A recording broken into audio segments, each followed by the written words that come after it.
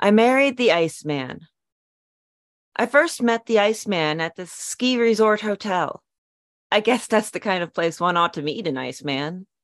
In the boisterous hotel lobby, crowded with young people, the Iceman was sitting in a chair at the furthest possible remove from the fireplace, silently reading a book.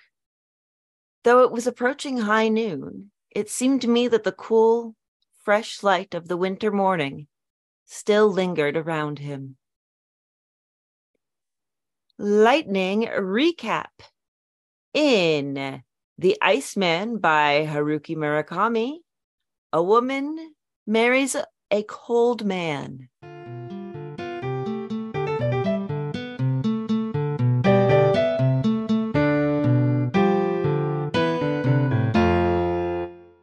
Oh, hello. We've got a little time.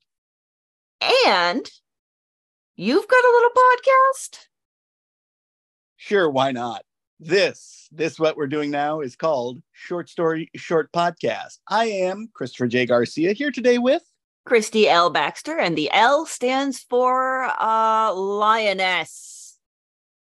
The J in Christopher J. Garcia stands for Christopher J. Garcia. I do not abbreviate. It's a lovely day here in northern, southern, central California, and I am reminded that stories in the summer just hit different, especially when they're about cold things. What cold things should we have read about? We should have read about climbing Mount Everest. No, I did that another summer. No, we should have read about the Iceman. I have to read about cold things in the summer, I guess, by Haruki Murakami. Now, this is our first Murakami story, and I think it might be our first translated from the Japanese story. Oh, I do believe that's true. And it is a strange story, and I might go so far as to say it's magical realism. I'm just putting that out there. I would agree with that. No, I agree with that fully. And it is literally a story of either a man made of ice from the South Pole, or just someone who doesn't feel things. Yeah, sort of got a sociopathic kind of vibe, or somebody who's just kind of like empty inside, no soul, that kind of deal. Or a literal ice, man made of ice who comes from the South Pole and somehow manages to magically manipulate his wife into taking their honeymoon down there, because that's what everybody does. Yeah, and I'm shocked by the methodology of storytelling here is so simple. It is not a complex telling, which interests me because I know a lot of people who love Murakami, specifically because he's a little bit convoluted. Yes, it's very, very straightforward. And I think that might be one of the reasons why we kind of tend to push it towards magical realism, because magical realism, despite its magic, has that sort of straightforwardness, because it's just pushing on ahead in spite of your questions. Mm-hmm. That's a very good point. It does not insist on answering things, which is one of the things I love about all of the magical realism shorts that we've been reading over the years.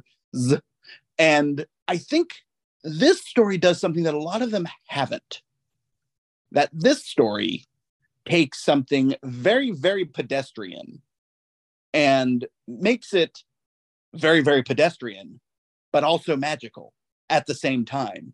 It is a simple story. It's not like the best example, I think, is The Handsomest Dead Man in the World, where that is an exceptional happening that is kind of treated as an exceptional happening, even though it's kind of simplistic. It's just a dead guy washing up. Here, it is just the story of a relationship where one of the people happens to be super extraordinary. And it's all the same things that happen in every relationship, in every semi-tortured relationship. And I think that, the fact that the family doesn't like him, there's all sorts of things you can tie into this. There's the aspect of because he is an Iceman and is rejected by her family, that there's the whole aspect of, the outsider coming into the family and being automatically rejected, I think is one of the clear themes that I love. And I think it's not focused on as much as it is just simply a fact that they keep rolling with. Yeah, we never really, there's no stopping for any sort of like introspection or examination, either on the part of the narrator or on the part of the writer, and that's fine. That's good. I like that personally. I think it allows you to get more swept up in the story, honestly, if you're not constantly stopping to ask questions. And I also feel like you said about relationships and everything, I kind of think of it maybe as it could be, among the many things that it could be sort of an analog to the relationship between maybe somebody with a lot of like a huge amount of talent and somebody who's more normal, Interesting. Like how that talent can like swallow everything up and just become the central focus of the relationship. And that is sort of an analog to going to the South Pole. Now that's fascinating. That's a way above my intelligence level reading of this. Whoa. Well, thank you. I think that one of the interesting things about the idea of the South Pole, we know intellectually that the South Pole is nothing but a whole bunch of snow and maybe a couple of penguins. But here, the South Pole is treated as it's just another place that happens to be cold. I, for some reason, picture the town of, what's it called? They send the people and there was a fight over it by that country called England. And it's very cold there. Greenland?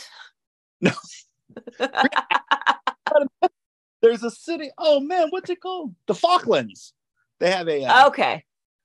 Yeah, it's cold there. Things are cold. Oh yes. I so very rarely think of the Falklands, I must tell you. You know what? I spend all day, every day thinking, you know what, man? The Falklands, man. But I think that what it is we're given this type of person that doesn't exist. And the only way that they can exist is by being in a place that exists in our world, but that place is completely different than we could ever picture that place being in our world. And I think part of that is choosing the South Pole instead of like, Nunavut or anywhere, up in the northern reaches of Canada where people actually live. There's a city in the northernmost city in the United States is super, super, super cold and people live there. And the reason not to choose a place like that is it's a place that we have nothing we can attach to other than this idea that it's in the middle of nowhere, that we don't have any experience of it, except for, if you're a scientist or I guess a penguin. But penguins don't read magical realism. Most of the time, yes. That is true. It's like a cultural touchstone or an archetype, but it's a blank one. It's so weird. I never thought of it that way. Yeah, and I think that's beautiful because if you think of this as an anti-Santa Claus story, that if this were to touch a Santa Claus story, the two of them would explode and release energy. We have the North Pole as this idea. Also, frickin' freezing, but we apply a magic to it.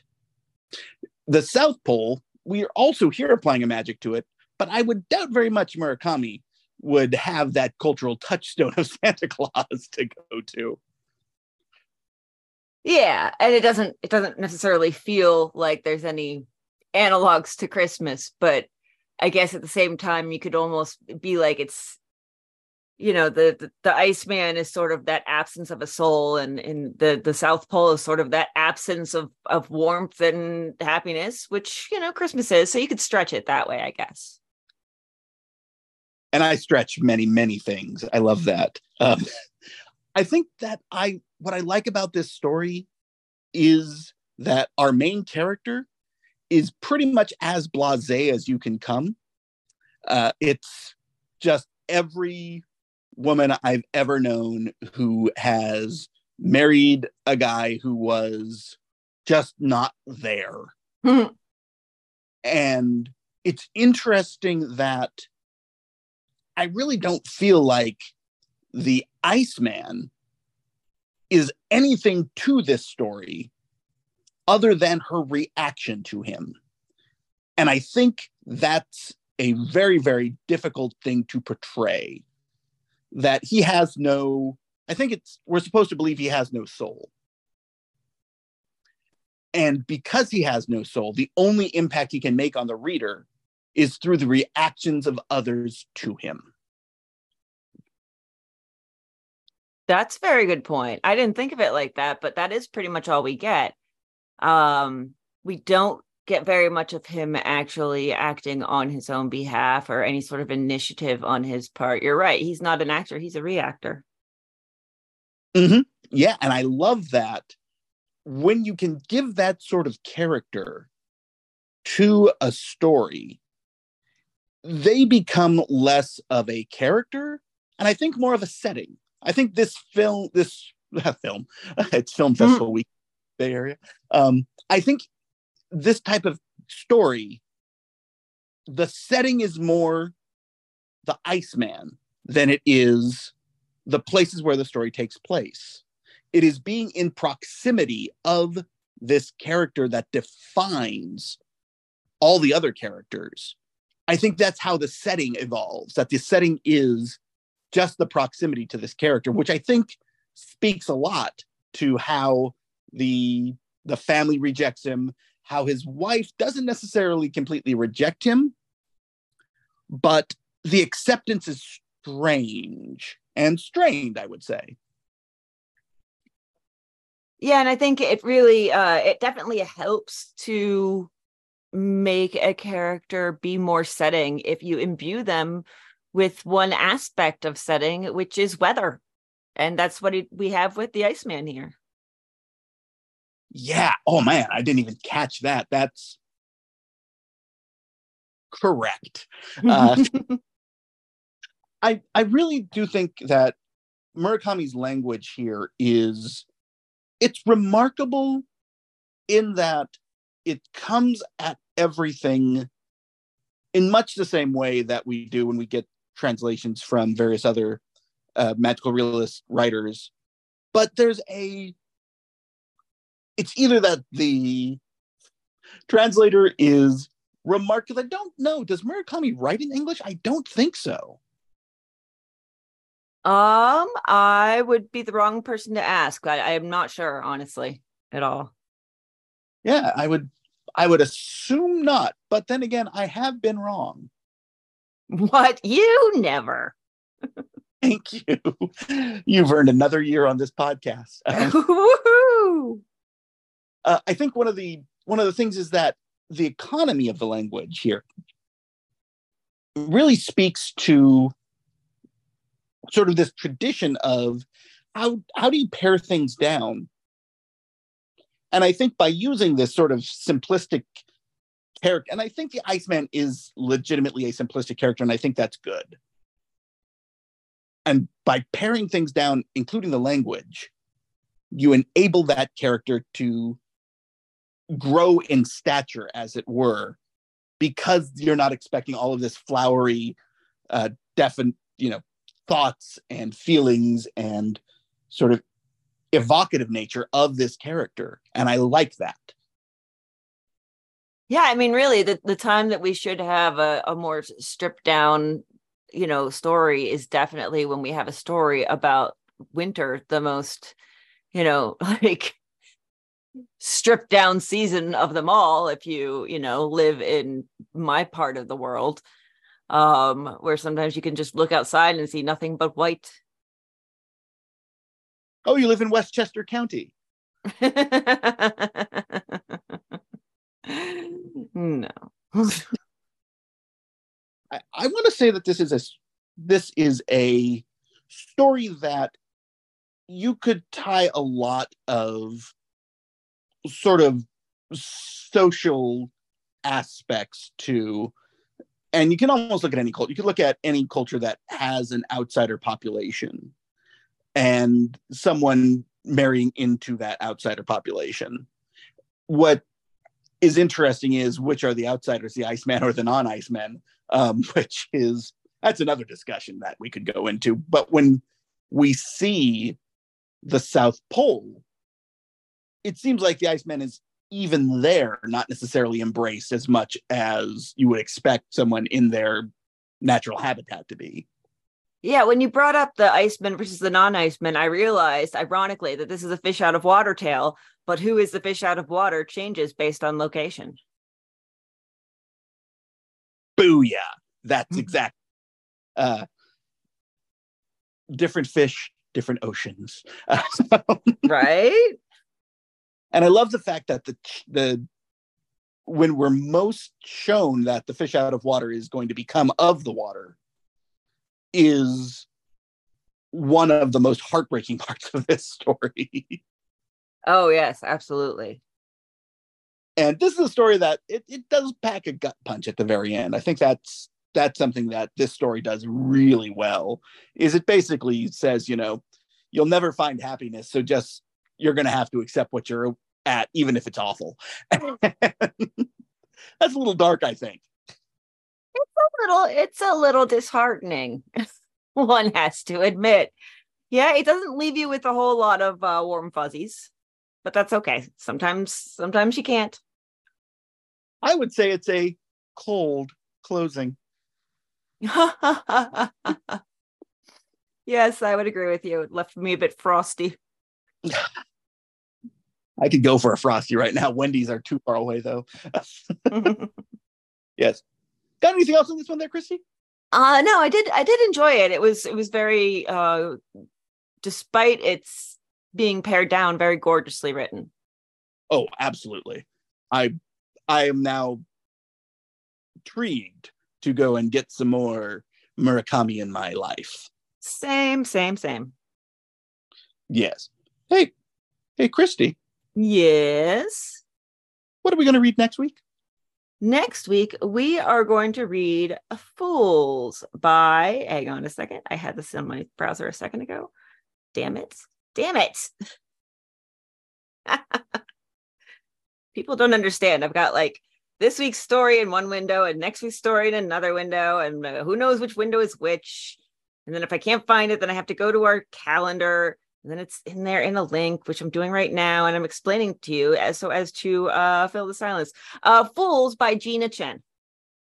Ooh, excellent. An author I have never read before again. Woohoo. Well, this was in the Foreshadow anthology that was published. I think the last one was back in, I want to say it's copyright 2023, so maybe they're still doing it. But it's a young adult anthology. And I think every issue they choose like a compelling new voice. And, this one was chosen for a couple issues ago. So I'm looking forward to reading it. Well, I am looking forward to being compelled. Yes. Should be interesting. Well, until then, this has compellingly been Short Story. Short podcast.